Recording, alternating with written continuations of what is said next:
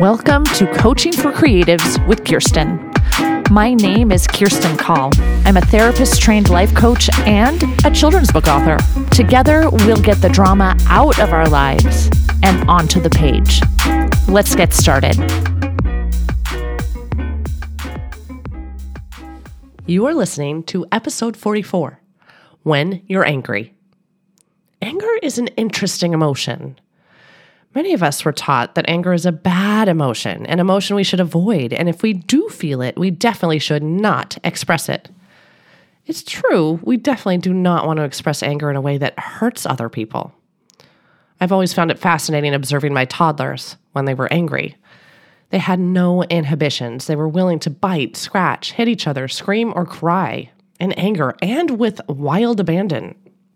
And when we get older, we feel like anger is inappropriate, so we resist it or squelch it. And you know what happens when we resist those negative emotions? It's like we're pushing a beach ball underneath the surface of the water.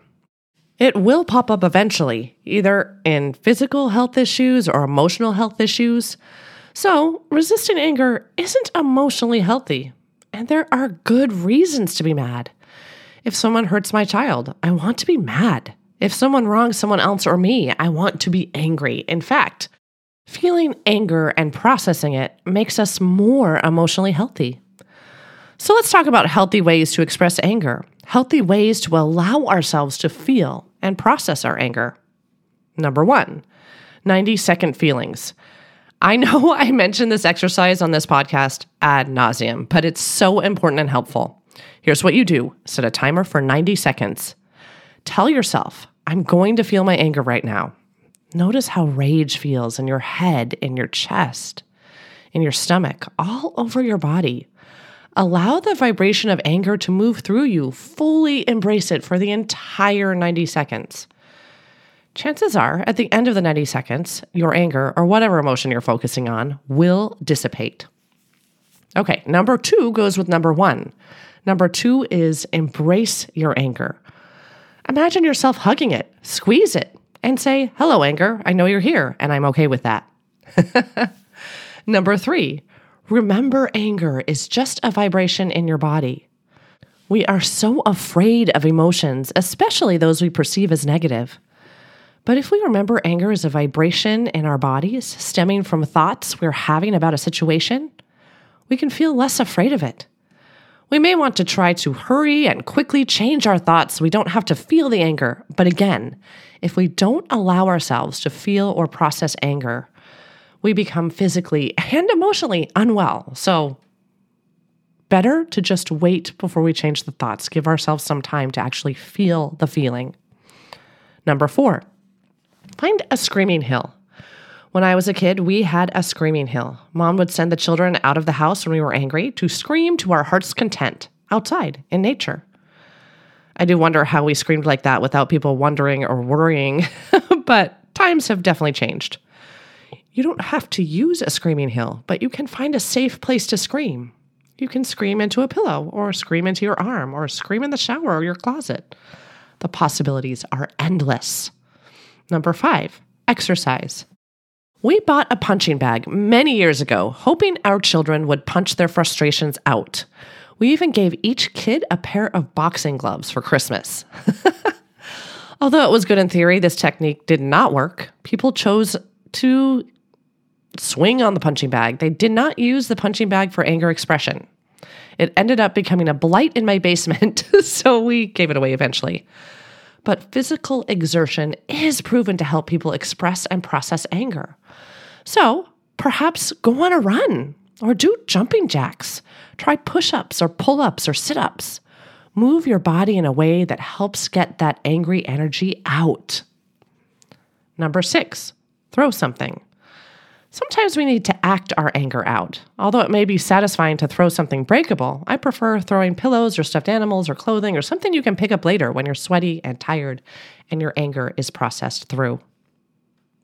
Number 7, go to a rage room. Did you know there are places where you can go and pay to smash things?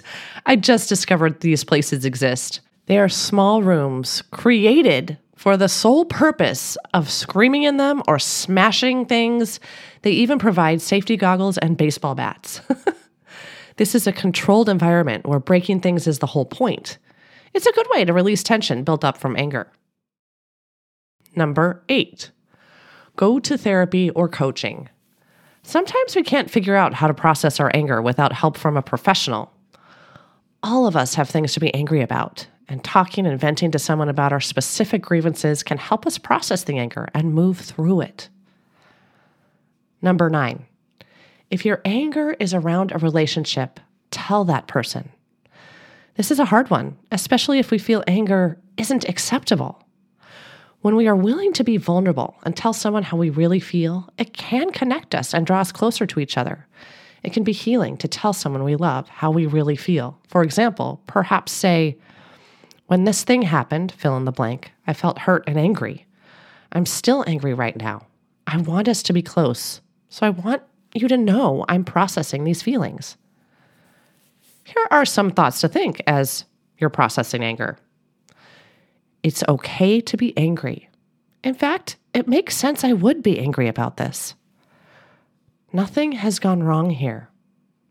I'm exactly where I'm supposed to be on my anger journey, or my journey right now. I can choose to process my anger and work through it instead of avoiding it. And again, the big one, it's okay to be angry. It really is. It's okay, and it is normal to be angry. For some reason, that's a hard one to really believe sometimes. We all get angry. It's totally a normal part of being a human. So, when you are angry, perhaps try some of the things we explored today. If you're anything like me, it might be scary to even admit you're angry, and that's okay too. But once you admit you're angry, perhaps take that anger and channel it into your art or writing. Anger creates beautiful art. Until next time, keep smiling.